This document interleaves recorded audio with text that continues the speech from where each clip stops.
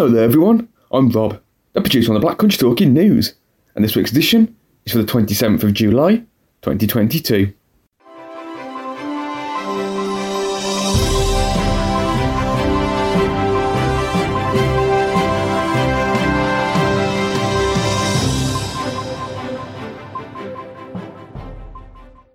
Hello and welcome to the Black Country Talking News, brought to you by the sight loss charity Beacon Centre. We're pleased to confirm that the Talking News is now available via Alexa. Once you've enabled the Talking Newspapers skill, all you need to do is play Talking Newspapers and ask for the Black Country Talking News. Our Talking News service is also available via the free Wireless for the Blind app. It can be found on the Beacon Centre website, www.beaconvision.org/talking-news, as a podcast via services such as Apple or Spotify, or as a free CD. Simply contact Beacon Centre on 01902 880 111. We hope you enjoy this week's edition. Thank you, Christine. Speaking for us this week, we have myself, Rob, Mina, Angela, Ed, Christine, Lisa, Tim, Mary, Tony, and of course, Flashback Roger. In this week's edition, we have some local news on the Black Country, with the weekly quiz with Mina, news from West Bromwich Albion and Wolves, a Did You Know section from Flashback Roger, the weather, information about how the Commonwealth Time Trial is to affect the Beacon Centre, with a 10-day workout, information regarding macular degeneration and hallucinations, and rounding us off, we hear about how cash points were invented in the bath. However, we start this week with our Guess the Sound question. I'm going to play a sound clip, and all you have to do is simply guess what it is. So, here's this week's clip.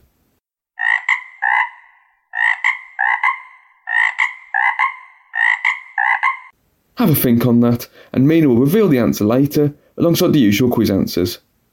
We have now then, as always, some local news, brought to us by Angela, Ed, Liz, and first up, it's Christine.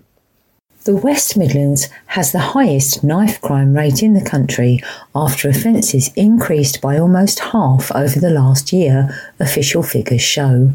Office for National Statistics data revealed that West Midlands Police recorded 4,445 offences involving a blade in the year up to March 31st. This was up from the 3,049 offences recorded the previous year and represents a major increase of 46%, the highest in England and Wales. It meant a figure of 152 offences per 100,000 population, with Cleveland closely behind with 139, followed by Greater Manchester and the City of London forces.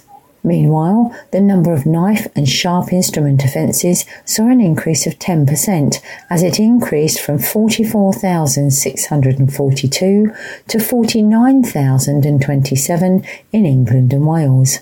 The overall crime rate increased by 16% to 5,445,806 over both countries, with West Midlands Police recording 361,649 crimes in the region. This represented a 34% rise on 269,988 the year before, with the percentage increase second only to City of London Police, which saw a 56% rise. Police chiefs say the data is somewhat skewed due to the comparison period of April 2020 to March 2021, coinciding with COVID-19 restrictions and a fall in crime. West Midlands Police and Crime Commissioner Simon Foster said, "We have now reached a point where we are comparing this year's statistics with a year when there were numerous national COVID-19 lockdowns. That skews the statistics because many crimes reduced dramatically whilst we all stayed at home. That's why it is more useful to compare 2019-2020 with 2021-22. When we do this, we can see that robbery, burglary, shoplifting and theft from a motor vehicle are all down." Andy Street insists the Wednesbury to Brierley Hill Metro project is not in danger, despite a decision to mothball half the line. The West Midlands Combined Authority has announced the 6.8 mile route will be split into 2 phases after the costs increased by 22% to £550 million. It means Wednesbury to Dudley will proceed as planned, albeit at an increased cost of £385 million, while the rest of the route to Brierley Hill is put on hold.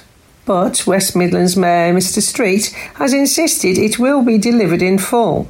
He also said work was well underway to find the funding necessary to complete the line. The shortfall for the project, which is already 20 months behind schedule, currently stands at around £240 million. Mr Street said the Wednesbury to Brierley Hill Metro extension remains mission critical for the West Midlands, and we already have the diggers in the ground as we prepare to open to Dudley in 2024. There have, of course, been some significant cost pressures on the scheme, given global trends, and the current predicted fare income is lower after the pandemic. Therefore, the West Midlands Combined Authority Board has made the decision to phase the scheme. Whilst that is a sensible decision, it does not, in my eyes, put the scheme in danger. The board was equally clear that it remains fully committed to the full Wednesbury to Brierley Hill extension, and work to find the necessary funds is already well underway. I'm confident this work will be successful and the scheme will be delivered. The level of job vacancies in the West Midlands has risen by 40% in the space of a year. The Mayor of the West Midlands, Andy Street, has pledged to do all he can to help businesses find the staff with the skills they need to fill the posts. He said that from June last year to last month, regional vacancies were up from 94,000 to 131,000. Mr Street said that unemployment had fallen in the region over that period and stood at 132,000 for the 3 months to April. Definite progress has been made in closing the gap in the employment rate for the West Midlands and the country as a whole, he added. Mr Street said he was now determined to help improve the disproportionate unemployment rates in some of the areas of the region. Wolverhampton currently has 7.5% of its working population claiming benefits, including universal credit. We are doing everything we can to bring down the rates further and faster, he stressed. The West Midlands Combined Authority is working with Job Centre Plus to improve skills training. Over the last 2 years, 135,000 have gone through different West Midlands Combined Authority training schemes, he explained. Earlier this month, it announced a £515 million boost to skills training over the next 3 years. Mr Street said this war chest would help employers to find skilled people. For anyone attending a job centre with a work coach, there will be a training programme for you, he added. During the pandemic, job centres were fighting with one hand tied behind their backs.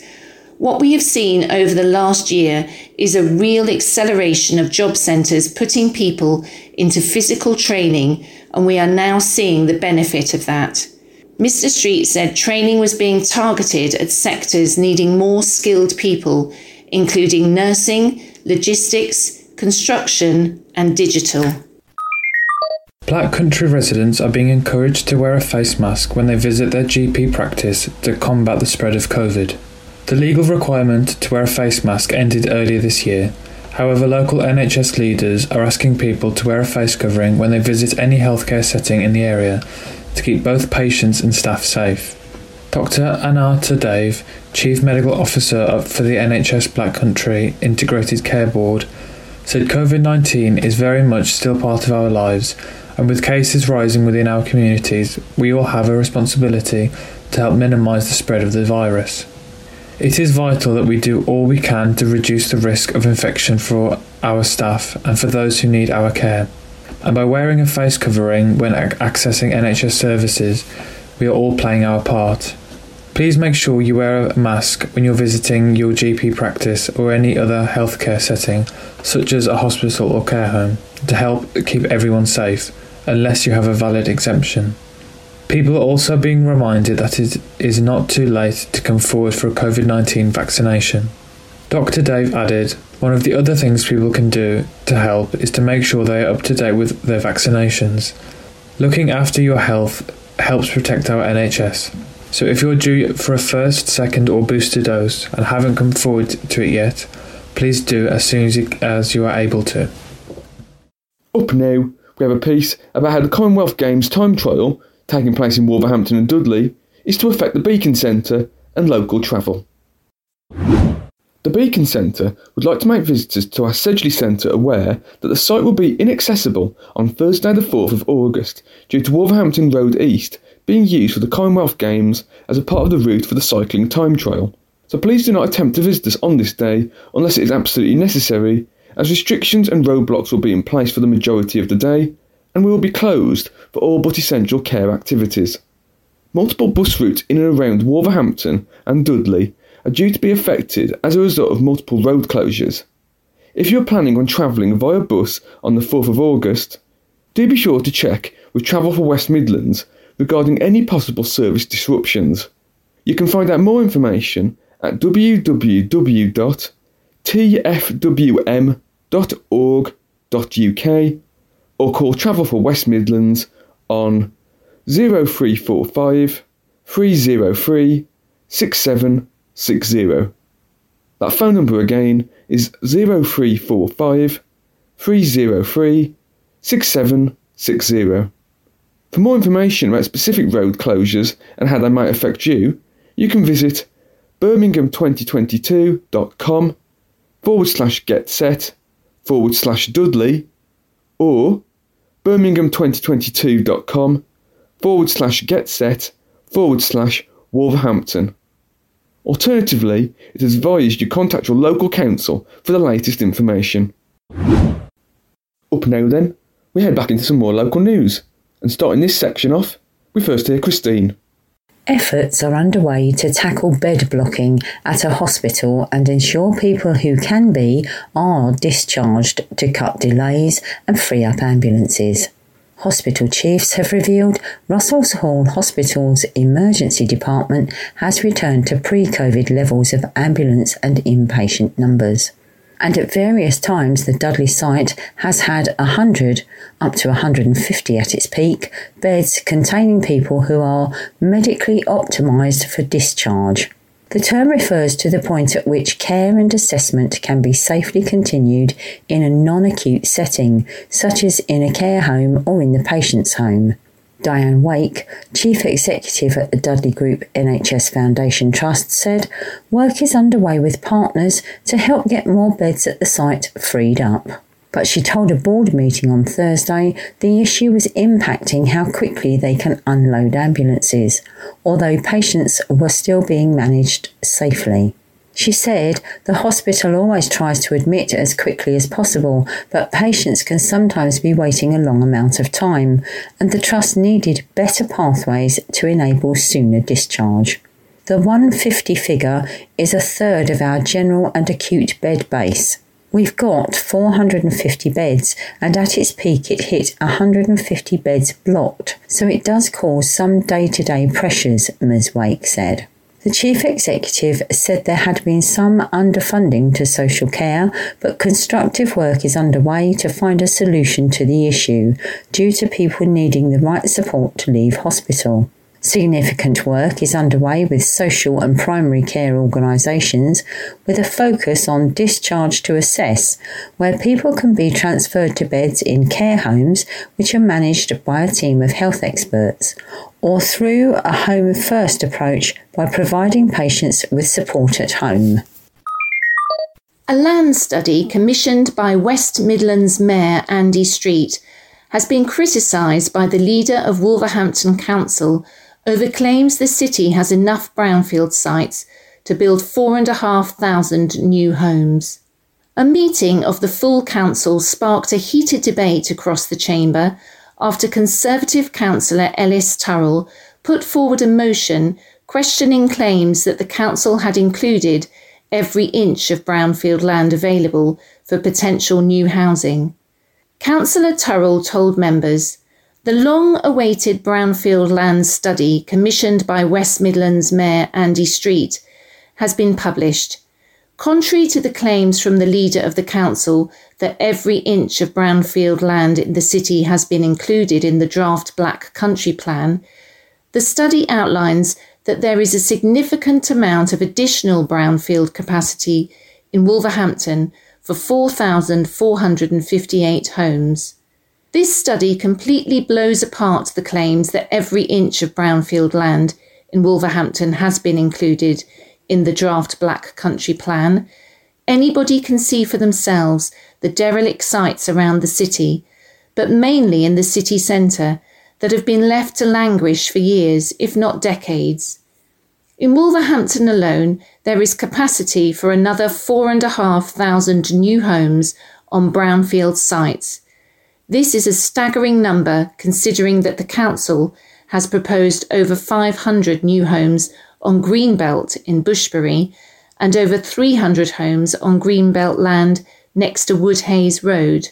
Having these homes in our city centre would add immense value to our local economy and would give a much-needed boost to trade. Councillor Turrell's motion called for the council to retract the statement that every inch of brownfield land has been utilised. It was seconded by Councillor Suhail Khan, who said it's time for the council to implement these recommendations and protect our greenbelt and enact an actual brownfield first policy. However, Councillor leader Councillor Ian Brookfield said the study wasn't worth the paper it was written on. The motion failed to be carried after the Labour group voted unanimously against it. Residents in Dudley are paying hundreds of pounds to hire a skip to dispose of rubbish after the council failed to provide a nearby tip. Now, residents in Upper Gornal and Woodsetton are forced to choose between spending their own cash or making the 18-mile round trip to Stourbridge to dispose of their rubbish. A journey that they say costs around £10 in petrol and could take up to an hour and a half. Access to their local tip on Anchor Lane in Coseley has been denied to residents after Dudley Council and Wolverhampton Council failed to agree a deal. In addition, the nearest available tip in Stourbridge is available by appointment only and places are limited. This has led to an increase in fly tipping and littering across the ward as residents take measures into their own hands. Resident Brian Hinton says the problem has been going on for 2 years and he simply cannot afford to splash his hard-earned cash on a private skip. Brian said, "I've really missed it and so have 95% of North Dudley. With the traffic and everything going through Brierley Hill, it's absolutely ridiculous. There are about 14 sets of traffic lights from my house to Stourbridge. You have to make an appointment now. Even if you travel the 18 miles to Stourbridge, you might not get in when you get there. A lot of people are getting a skip, which is costing over £150, which is really starting to escalate around here. I can't afford 150 quid just like that for a skip, and I don't know why I should." Councillor Shaz Salim, Cabinet Member for Highways and Public Realm, said, "We are continuing to look at waste disposal options for our residents in the north of the borough. However, this does not include an arrangement for the use of Anchor Lane, as this is no longer an available option. I have prioritised to resolve this matter and we are looking at the viable options. I have asked concerned councillors to meet so we can find a way forward, but this has not yet happened." Economy bosses in Wolverhampton have announced plans to build on the city's rich industrial heritage, with £4.4 billion of major investment projects set out for the next 5 years. The government officially identified Wolverhampton as a place with strong local leadership and ambition where investment can be maximised in its Levelling Up white paper in February. In the last 10 years, the city has benefited from major cash injections into local businesses, including Jaguar Land Rover, the National Brownfield Institute, and most recently the relocation for the Department for Levelling Up, Housing and Communities to the city's new I9 building and commercial district. Ongoing projects include the delivery of the £60 million City Learning Quarter, a state-of-the-art education hub growing together the city's college, adult education and library facilities alongside new housing development. Also, the Bilston Health and Regeneration Programme is continuing to develop a new town centre health, care and wellbeing hub in what is one of the city's most deprived communities. In a report to the City Council's Cabinet Committee, Head of Policy and Strategy Laura Collins said, "The City Centre Regeneration Programme will deliver ambitious projects by creating an aspirational mixed-use community blending living alongside employment and leisure space facilities. The City Centre Regeneration Programme includes initiatives which will fuel social and economic confidence, drive investment and boost economic growth. More is needed to level up in terms of development, as well as ensuring that regeneration benefits the whole city. Like many post-industrial places, we face long-term social and economic challenges, but we believe our industrial heritage is an asset to our economy." More than £5 million has been spent on temporary staff in 1 month at a hospital in the Black Country, despite the use of them falling slightly. The Dudley Group NHS Foundation Trust spent £5,355,542 in May on the workers, almost £1 million more than the £4,472,930 sum in April. Agency use fell from 210.11 whole-time equivalents in April to 198.60 in May, although costs increased from £1,720,398 to £1,954,736. Meanwhile, current vacancies at the Trust, which runs Russell's Hall Hospital on Pensnet Road in Dudley, stands at around 14%, with a drive now underway to fill those roles. Sickness and absence rates fell to around 5% in May, down from 6.82% in April. Alan Duffell, Interim Chief People Officer at the Trust, said, "In relation to our own vacancies, we're standing at about 14%. Our drive to reduce our vacancies is critical moving forward.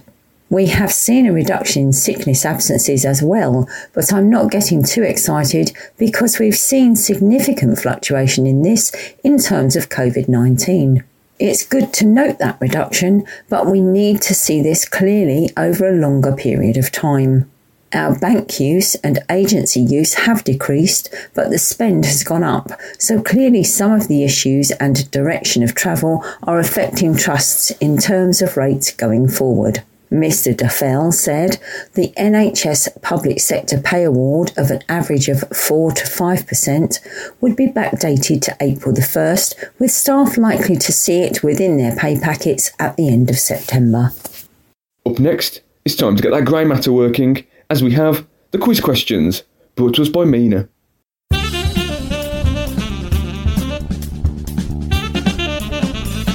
Hello and welcome to this week's NHS-themed Flashback quiz. All the answers you need can be found later in Flashback Roger's Did You Know feature. But for now, here are your questions. Are you ready? Question 1. In what year was the National Health Service formed? Question 2.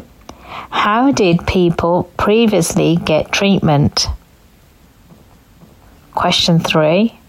What was the Wordsley Hospital formerly used as? Question 4. How many hospital beds were available when the NHS started? Question 5.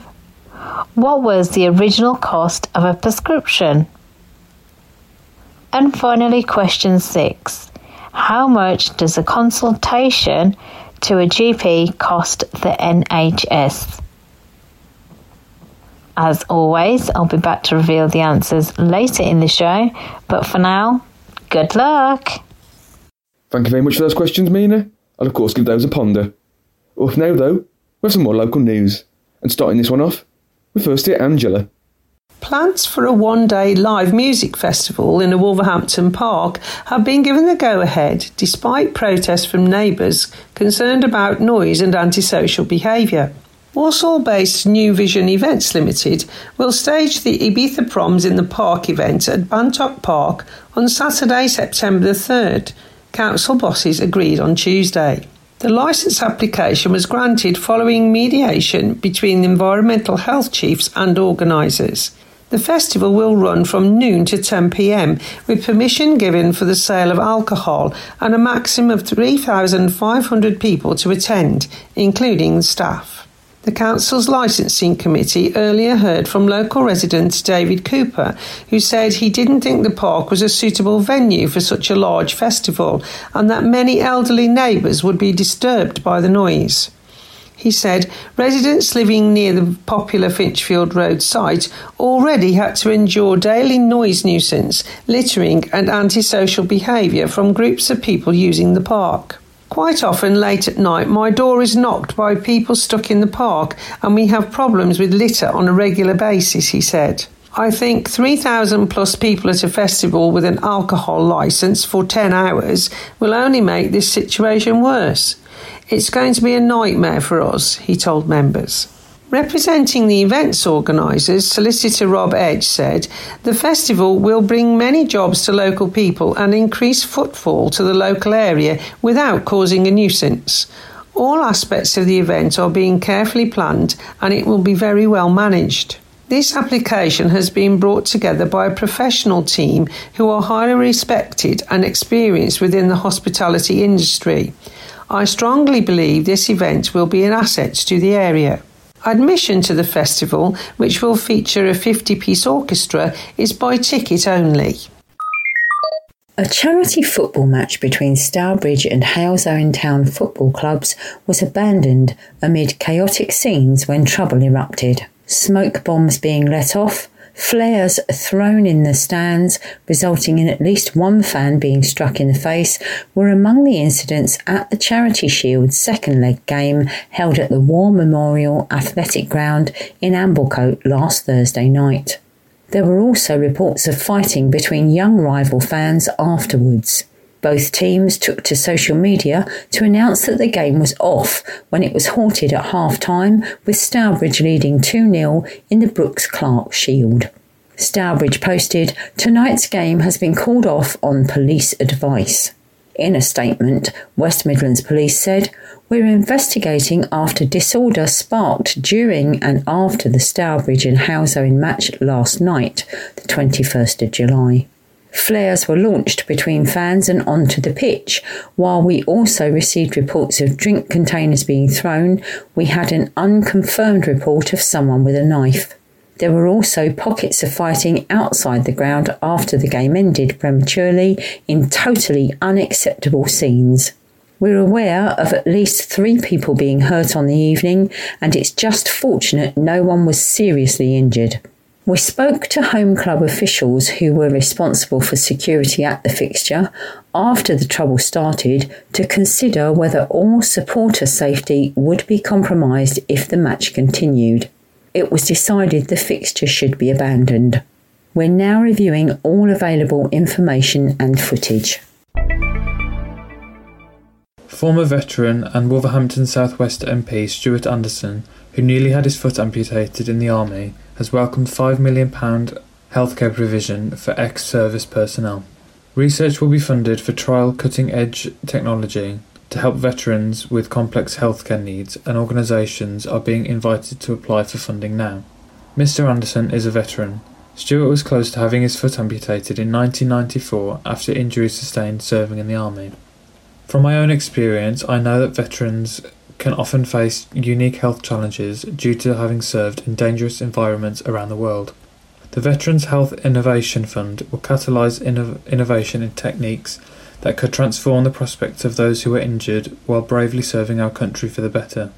He said that it will level up support for veterans who may face unique health challenges due to their service that affect their ability to fully enjoy civilian life, including employment and leisure activities.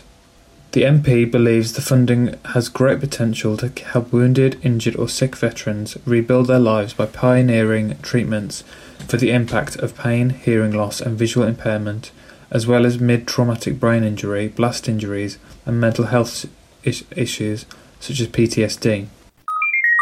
5 Dudley Greenfield sites have been saved from redevelopment following pushback from residents and ward councillors.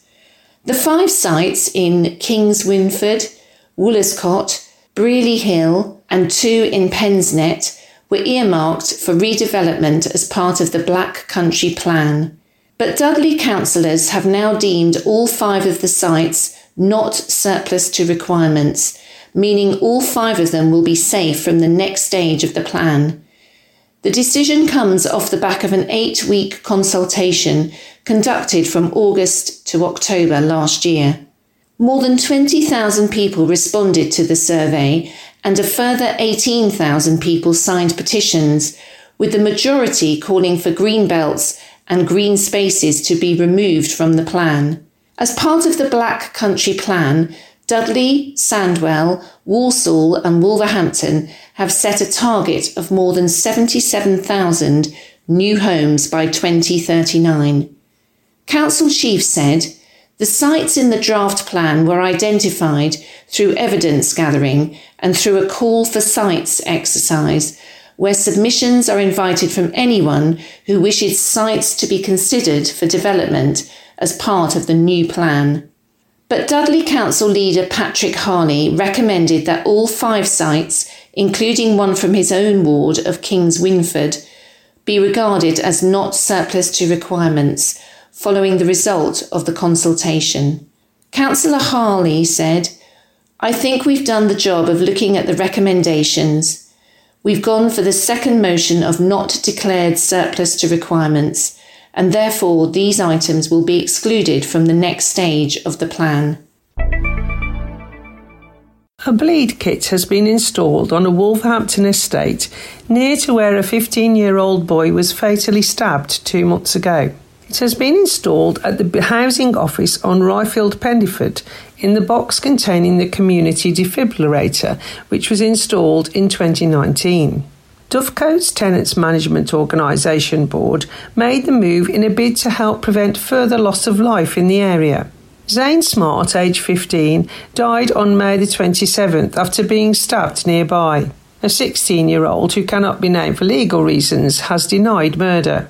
Amy Merry, Chief Officer from Dovecote's TMO, said, "We are a local organisation managed by local people. Keeping our community safe is really important to us, and in addition to the community defibrillator we installed in 2019, we have now purchased a bleed control kit that can be accessed 24/7. Sadly, in recent months a young man was fatally stabbed and died at Dovecote's. We want to do everything we can to prevent any further loss of life. That's why a bleed kit that can afford a person with precious time is so important." Councillor Adam Collins, who represents Oxley, said, "It's absolutely great to see Dovecote TMO provide this in addition to the defibrillator installed a few years ago. They are vital bits of kit that can save lives. We have unfortunately seen the tragic incident in Pendiford recently, but people can become injured at any time, and the key is being able to buy enough time for medical professionals to arrive. You always hope these bits of kit don't need to be used, but if it does, it's there and it's based at a site centrally located on the Dovecote's estate." The bleed kit is from the Daniel Baird Foundation charity, which was set up after Daniel Baird was fatally stabbed in July 2017 outside the Forge Tavern in Birmingham. The charity was set up due to no first aid or bleeding control kit available to help to save the 26-year-old's life. Did you know that up to half of people with macular degeneration are thought to experience visual hallucinations at some time? This is known as Charles Bonnet syndrome.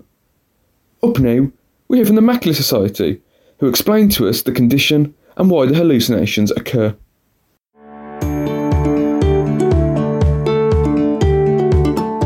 Age-related macular degeneration is an eye condition that affects your central vision, which is what you can see directly in front of you. It affects the macula, which is the central part of the retina. AMD is a common disease and in fact is the single largest cause of sight loss in the UK, affecting more than 650,000 people. And up to half of those people will experience visual hallucinations at some point.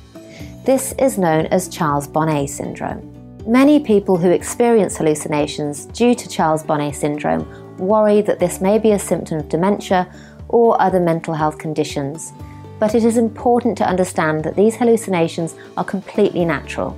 Some people see shapes or grids, others see faces which are often distorted. Still, others have very complex hallucinations of people, landscapes or machinery. These can appear in many different ways. Visual hallucinations are also more likely to be experienced if both of your eyes have been affected by sight loss. There are a number of helpful exercises to consider which may help hallucinations to disappear. It is recommended to use eye movements to lessen hallucination impact and length. Eye movements activate visual parts of the brain in people with macular disease, even if they have little remaining vision. These movements can sometimes stop the hallucinations.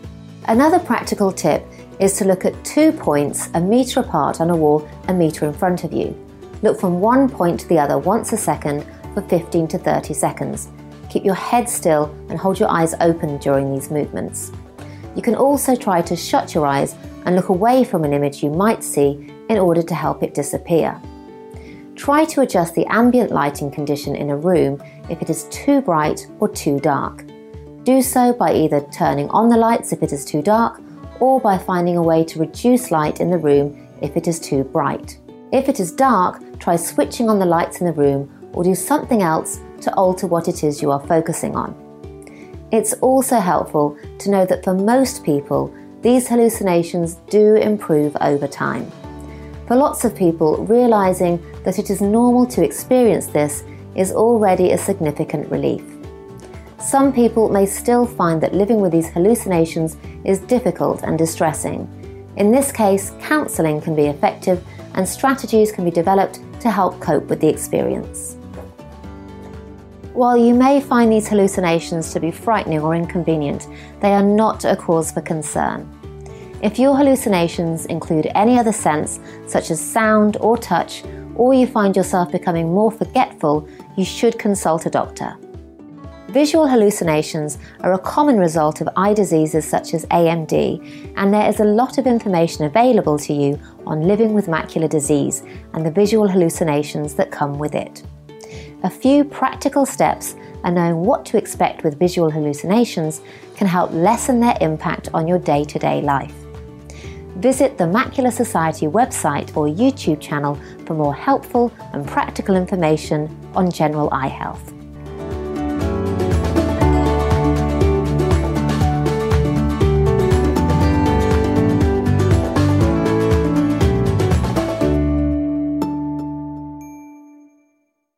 Heading up now then, it's our final block of local news. And starting this one off, it's Liz. Work has started on a monument to honour the efforts of key workers during the pandemic. Dudley's COVID statue, dubbed the Russell's Hall Rainbow, is taking shape after foundations were put in on land at the borough's main hospital. The project was launched at the height of the pandemic as a permanent reminder of those who were lost, as well as the work of the NHS and care providers, key workers, public health officials and volunteers. Initial works on the statue have been undertaken by social housing and care provider Sanctuary and Ducey Groundworks. Councillor Kieran Casey, who started the project, said, "This is a key moment for the project and it's fantastic to see the foundations being started, so local people and those who have supported us can see that this monument is taking shape. I want to say a massive thank you to everyone that has been involved in this to date, particularly all the people and organisations that have donated, and now to Sanctuary and Ducey for helping us with the works needed on the foundations." The support we have received has been tremendous, and it wouldn't have been possible to get to this stage without everyone that has been involved, so I am truly grateful. We really do owe more than words can say to those who were on the front line in the fight against COVID, those who were at risk every day just doing their jobs, whether this be in hospital wards, pharmacies and community volunteers who were supporting residents with food packages, to those who comforted residents in some of the darkest hours imaginable, and workers who ensured supermarket shelves were stacked, to mention just a few. A neighbourhood watch style scheme is being launched to help people look after Wolverhampton's East Park. East Park Park Watch gives residents and park users the information they need so they know how to report any issues to help keep the park safe and clean for people to enjoy.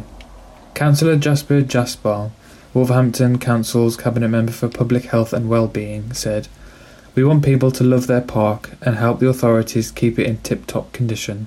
That's why we've developed the new East Park Park Watch initiative, a partnership between the local police and antisocial behaviour teams, local councillors and park staff, and we ask any park users to report any issues they find so that they can be addressed.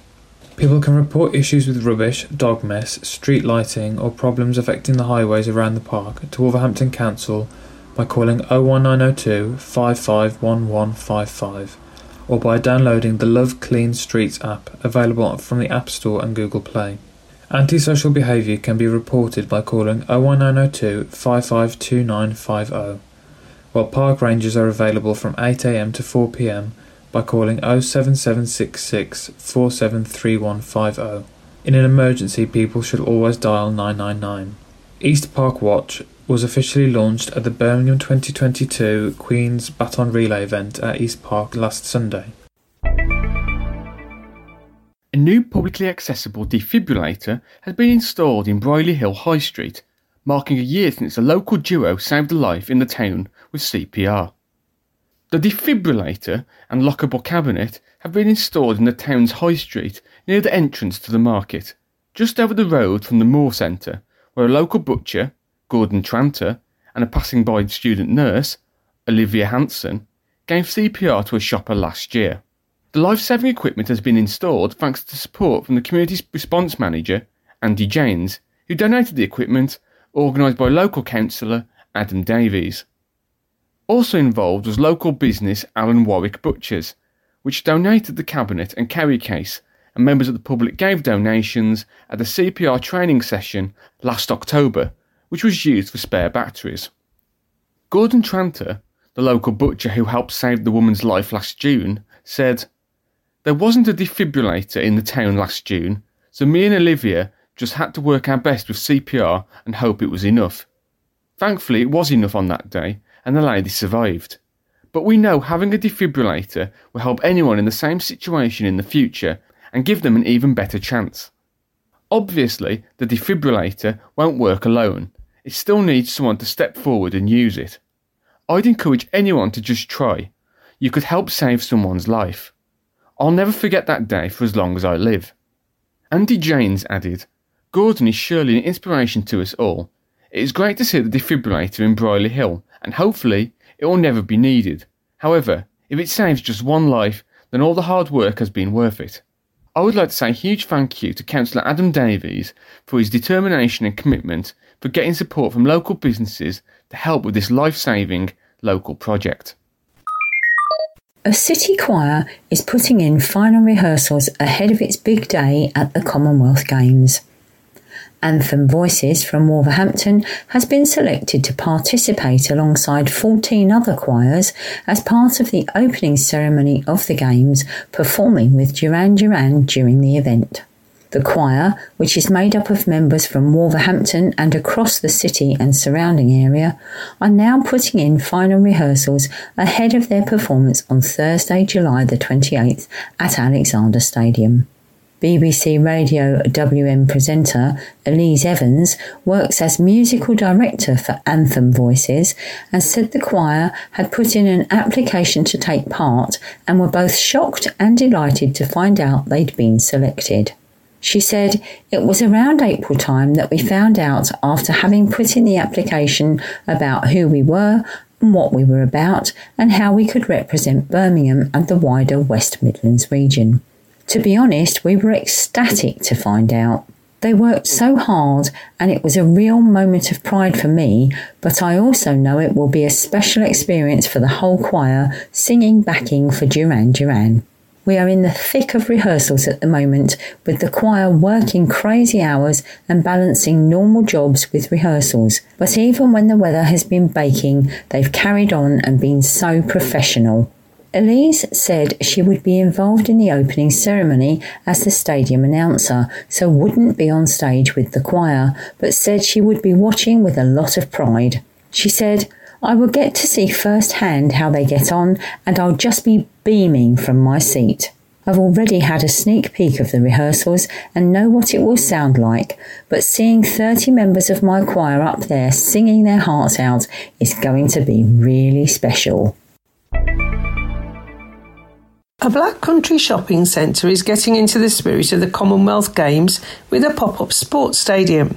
Inspired by the opportunity to bring people together for the Commonwealth Games, Mary Hill is launching the pop-up stadium at the heart of the centre on the Lower Mall near Marks and Spencer's. The brand new event space will host an 11-day-long programme featuring a host of activities and events which aims to encourage visitors to join in and have fun getting active.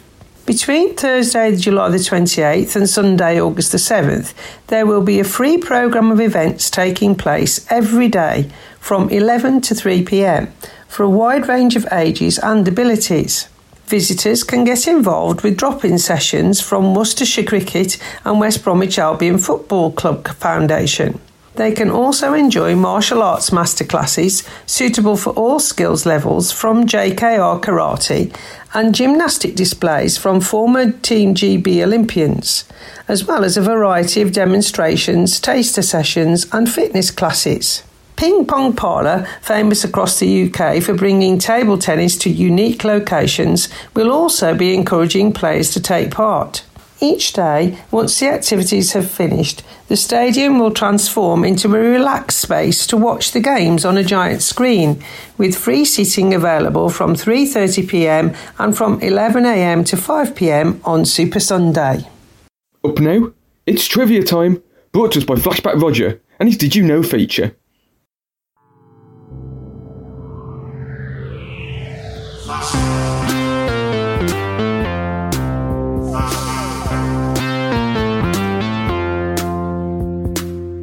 Hello again everyone. I do hope that you're all okay and in no need of the services that I've dipped into this week, because there are some interesting things that I didn't know about the National Health Service. Now then, for instance, did you know that the National Health Service came into existence in 1948 with the National Health Act, making health care free to everyone at the point of delivery. It essentially put paid finally to the archaic poor laws of the 19th century. The idea of a national free health service had been around since 1909, but it took nearly 40 years for it to come into fruition. Prior to the National Health Service arriving, health care was sometimes provided by charities or to those who could afford to pay, either directly or who had to pay into schemes run by employers. None of the services were uniform and often left a lot to be desired. When the NHS arrived, it utilised many old workhouse buildings left over from the old charitable social care system. Locally, the workhouse in Wordsley became Wordsley Hospital, and the Dudley Workhouse became Burton Road Hospital. The old Dudley Guest Hospital building, however, never was a workhouse despite its foreboding appearance. In 1948, when the NHS arrived, there were 480,000 hospital beds. But nowadays, due to the advancement of medicine and of primary care, many problems can be dealt with outside of hospitals, so today there are just 168,000 beds needed for hospital care. For example, in 1949, the average time in hospital for a woman after having given birth was 14 days. Today, it's 1.7 days.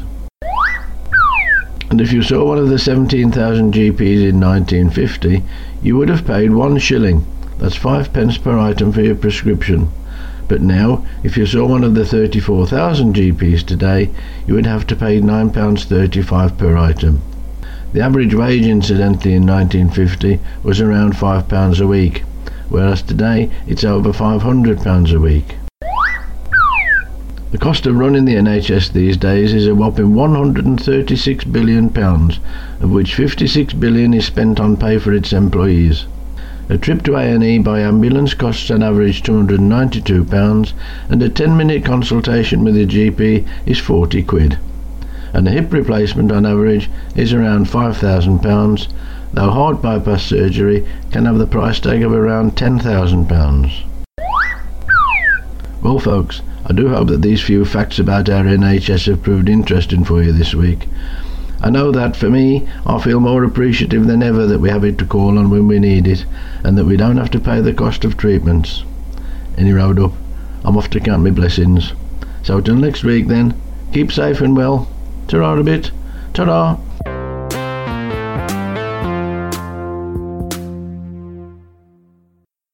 Cheers for that, Roger. Insightful as always. Up now then, we're over into the football news.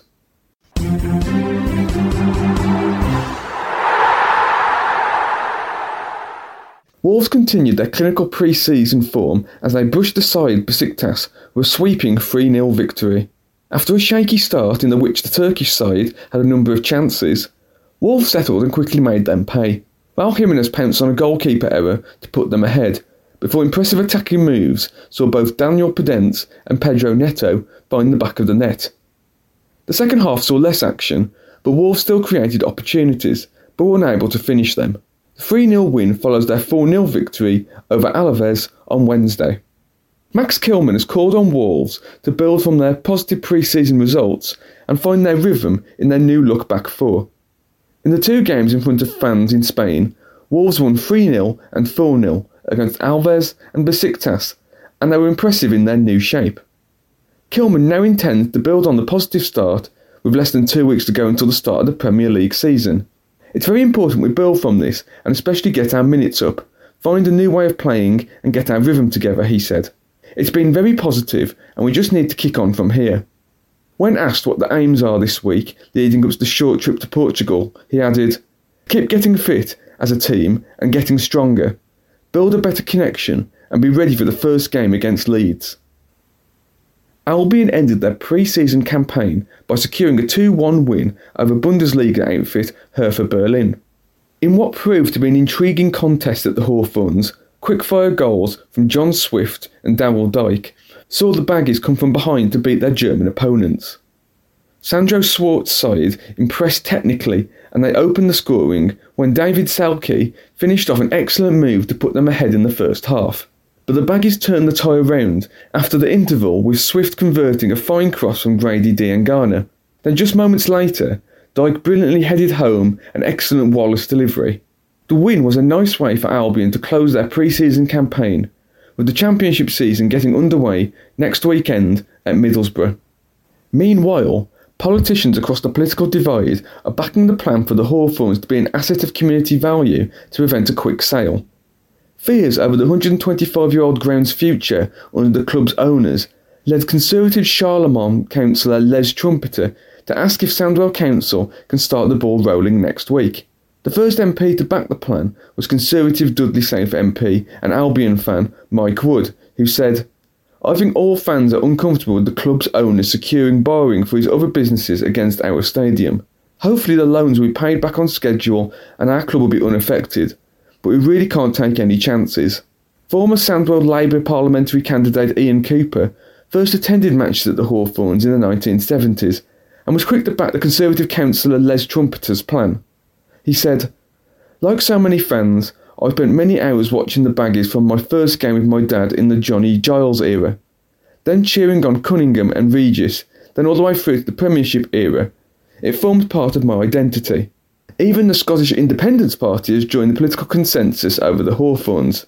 Paisley-based Baggies fan and Scottish Independence Party member David Brown said, we all need to work together across the political divide and on both sides of the border to keep the Hawthorns in the club's hands.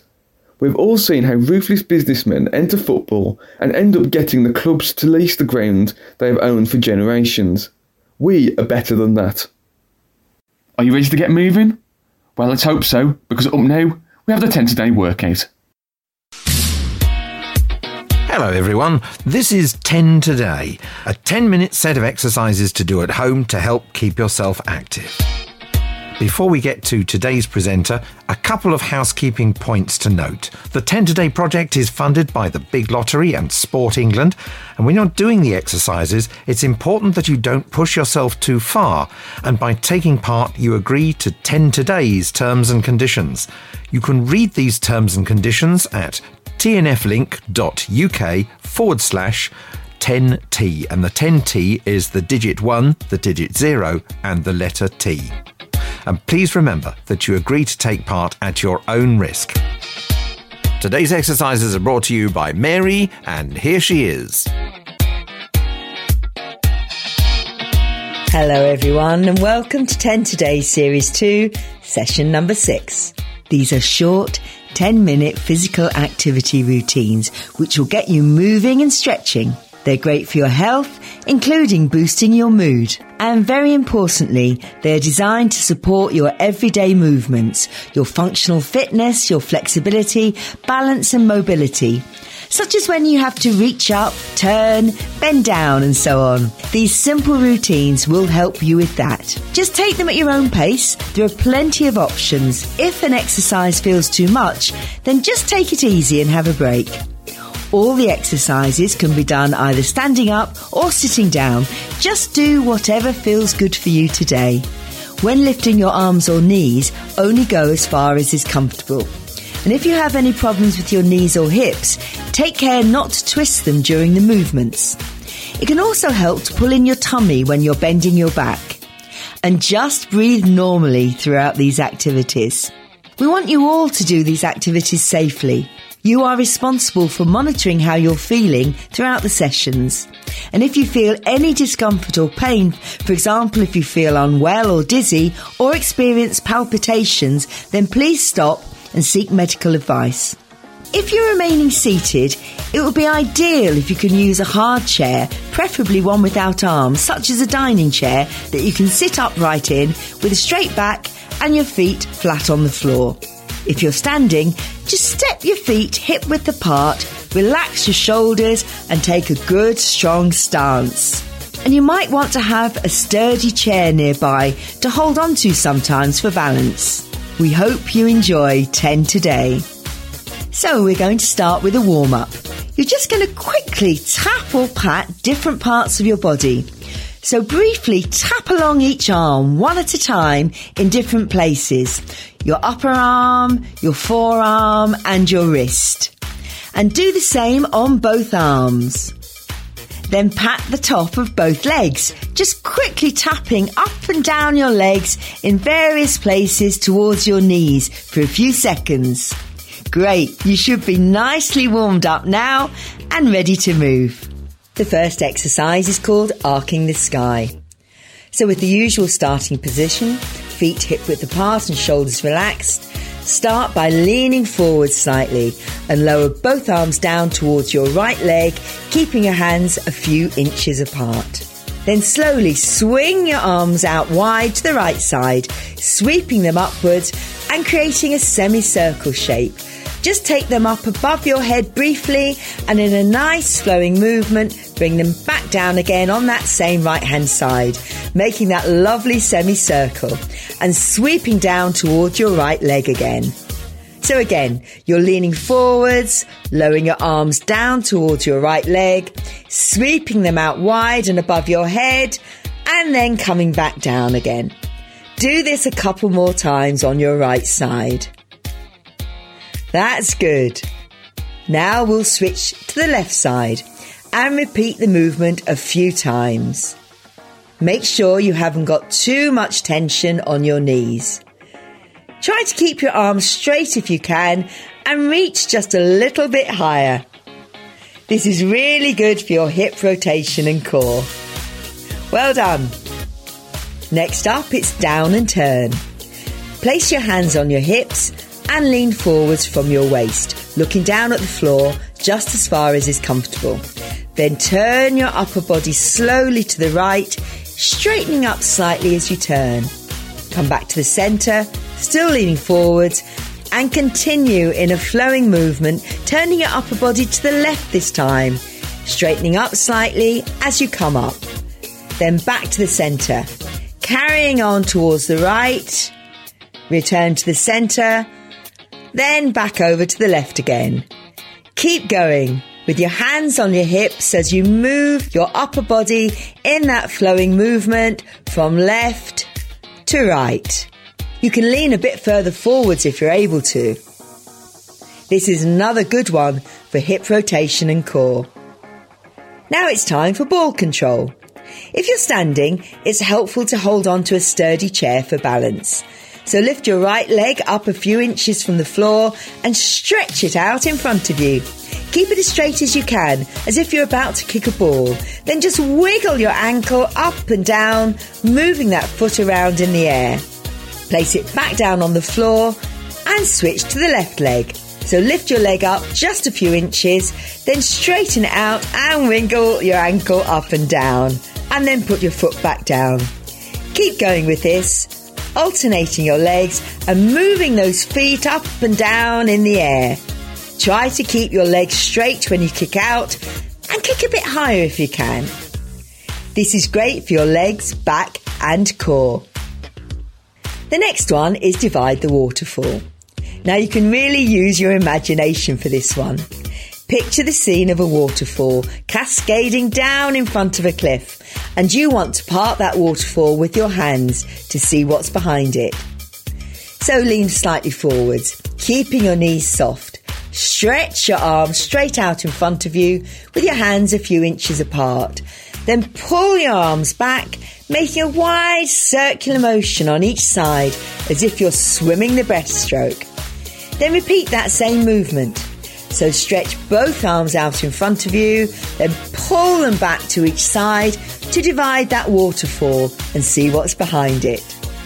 Do this a few times more. And try pulling back a little bit wider if you can. Oh, that's good. This is a really good one for your arms, shoulders and your back. Now we're going to feel the colours. Start this one with a wider stance, so move your feet a bit further apart. Raise your right arm straight up in the air above your head and then lean that arm over to the left so that it's touching the side of your head. Lean your body to the left at the same time, then straighten up and bring your arm back down. Now swap arms and do exactly the same thing on the other side. So stretch your left arm up this time, lean it over to the right until it touches the side of your head. Then lean to the right, straighten up and lower your arm back down to your side. Keep going with this for a few more times, alternating your arms each time. Try leaning a little bit further and moving your legs a little bit wider if you can. This is good for your hip movement, arms and shoulders. Well done. Next up, it's push and block. So if you're standing, keep your knees slightly bent for this one. Stretch both arms straight out in front of you at shoulder height if you can. Position your palms forwards as if you're pushing something away and lean into that push. Now pull your arms back in towards your body, bending your elbows, then push them both out again with the palms facing forwards. If you're sitting, try to push down through the soles of your feet as you push out your arms. So let's do this a few more times, pushing those arms out, leaning into it, and then pulling them back in. Try and keep those arms at shoulder level and lean a little bit deeper if you can. This is really good for your wrists, arms and shoulders. Now it's time to embrace the dawn. So in the usual starting position with your feet hip-width apart and shoulders relaxed, start by turning your upper body to the right and keep your feet facing forwards. Stretch your arms out wide in front of you to create a circle shape, with the fingers of each hand touching, roughly level with your waist. Then pull your arms apart and gently throw them out wide and upwards on either side to open your chest. Bring your arms back into that lovely circle shape, then pull them wide apart again, stretching them upwards before bringing them back together again. Let's do this a couple more times. That's good. Then turn to the left and do the same thing on the left side, gently throwing those arms out wide and upwards to open your chest. Repeat this a few times more, twisting a little bit further to the side if you can. This is great for your hip rotation, arms and shoulders, and your balance. The next one is called Beware Two Sides. This is a martial arts type movement, so imagine you're fighting off attackers from different directions. Twist from your waist to the right. Stretch both arms straight out in front of you at shoulder height and face your palms forwards as if you're pushing something away. Bend your elbows to draw your arms back, twist to the centre and push them out again with the palms facing forwards. Then drawing your arms back again, twist to the right, push your arms out, then draw your arms back as you return to the centre. And again, push your arms out. Let's do a couple more on the right. That's good. And then turn your upper body to the left this time and do the same on that side, pushing out to the left and then pushing out from the centre. Try to keep your arms at shoulder height if you can. This is good for your sides, back and chest, as well as your hip rotation. Next up, it's rise and fall. This is another nice flowing movement using your arms and legs. If you're standing, bend your knees as far as is comfortable and at the same time swing both arms directly up in front of you. If you're sitting, your knees are already bent, so focus on swinging your arms up as high as you can.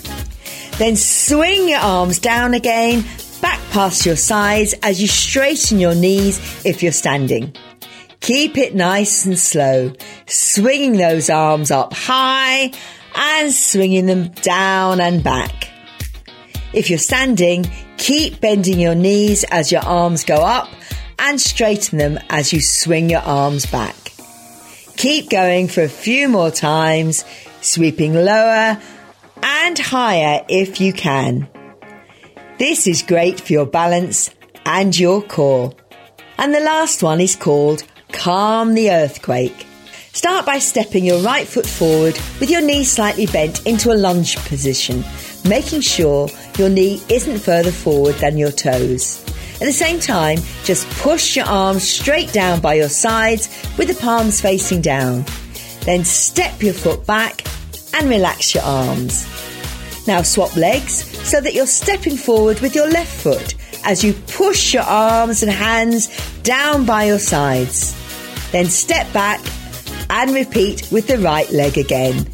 So keep going, alternating your legs, just pushing your arms down as you step forward and relaxing them as you step back.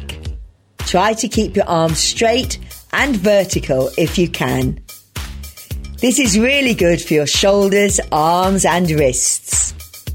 That's all the exercises done. So we're just going to finish with a quick shake to cool down. So raise both arms up above your head towards the ceiling and just briefly wave your hands and arms in the air. Then lift one leg slightly from the floor if you can. Shake it out in the air for a second or two. Raise the other leg and shake that one too. Or you can just shake your upper body instead. So that's the end of the session. Great work, everyone. We hope you enjoyed it. Doing 10 today just 3 times a week can have positive benefits for your physical health and improve your well-being too. It's short, it's fun, and you'll simply feel better. So do keep going. Up now, we're to hear what the weather has in store for us. Brought to us as always by Mina.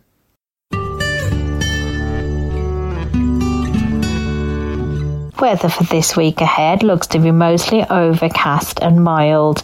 Temperatures will be typically hovering around 22 degrees. UV levels are expected to be moderate throughout the week.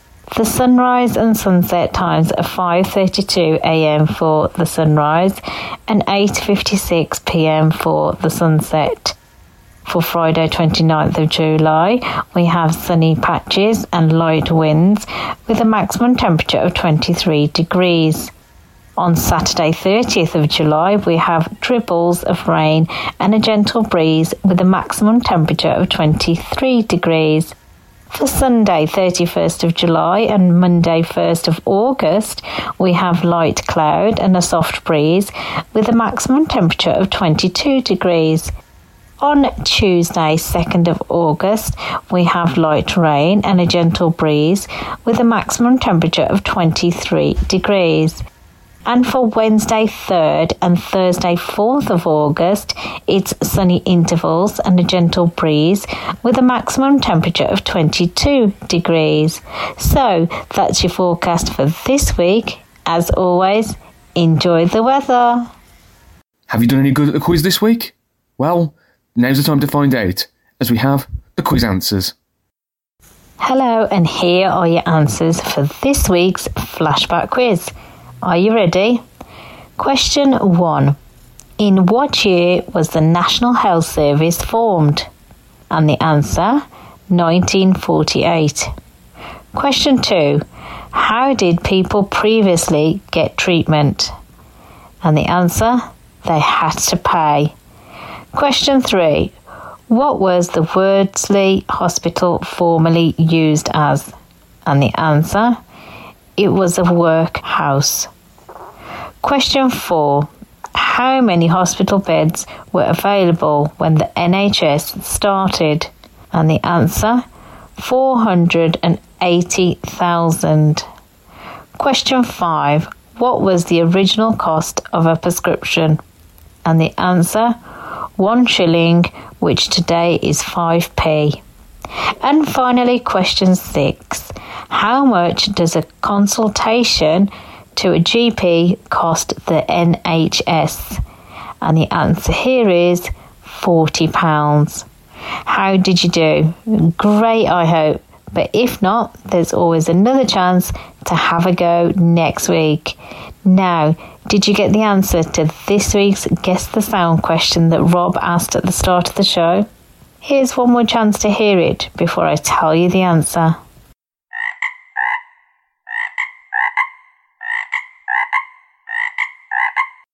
The sound you just heard was a recording of a frog. Now, to end this week's edition of the Black Country Talking News, we hear about the 55th anniversary of cash points and how they were first invented in the Bath. TNF Soundings. Features from across the UK. Hello, this is Tim with an article written by Fiona, How ATMs Were Invented in the Bathtub. Summer of 1967 saw a big day at the branch of Barclays Bank in Enfield, London. From the moment a velvet curtain was drawn back to reveal the world's first automatic teller machine, ATMs as we now know them, the way we bank was altered forever. Now, on the 55th anniversary of that historic occasion, there are 70,000 ATMs in the UK, each dispensing on average £2.5 million a year. Like many of the best inventions, the ATM was developed as a result of frustration. John Shepherd-Barron, managing director at banknote manufacturer De La Rue, found himself unable to cash his cheques after his bank closed on a Saturday morning.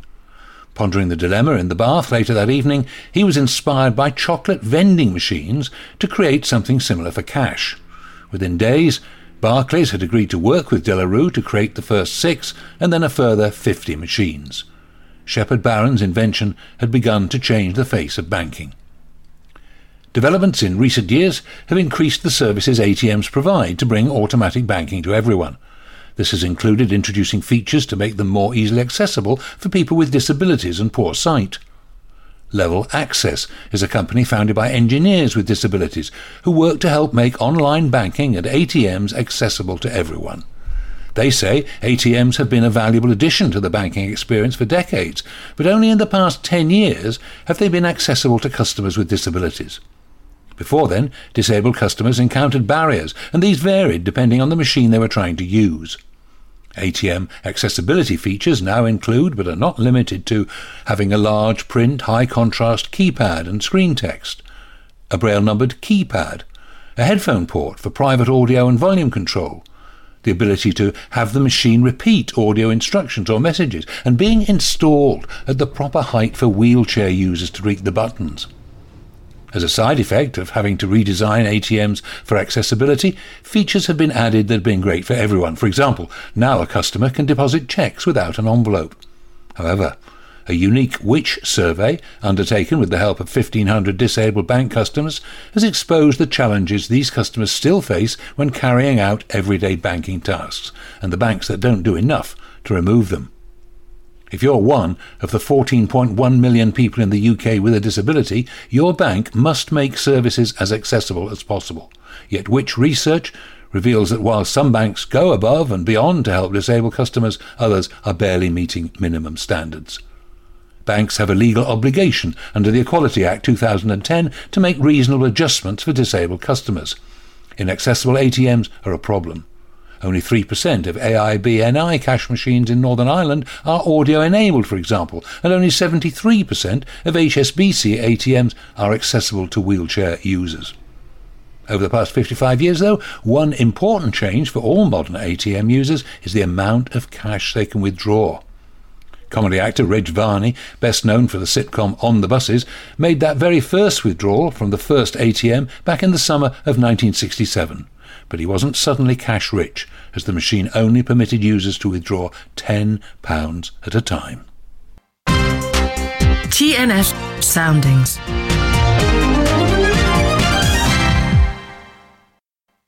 So that's it for another edition of the Black Country Talking News. A reminder to our CD listeners who have received CDs in padded envelopes that you don't need to send anything back to us. If you have a sight loss tip or someone you would like to wish a happy birthday to, just say hello to, maybe even a poem or talking book you would like reviewed, then please get in touch with us at the Beacon Centre. Call 01902 880 111. Email bctn@beaconvision.org or write to us at the Black Country Talking News, Beacon, Wolverhampton Road East, Wolverhampton, WV4 6AZ. We look forward to hearing from you. Thank you for listening, and thank you to all our supporters, donators and volunteers who without their support we would be unable to run this free service. Please note the information and views expressed in this recording does not necessarily represent the views of Beacon or Talking News and were accurate at the time of recording. Mentions of goods and services does not imply endorsement, and whilst every care is taken to supply accurate information, Beacon and Talking News do not undertake liability for any errors. So it's goodbye from all of us. Stay safe, have a good week, and we look forward to bringing you next week's edition of the Black Country Talking News. Ta-ra!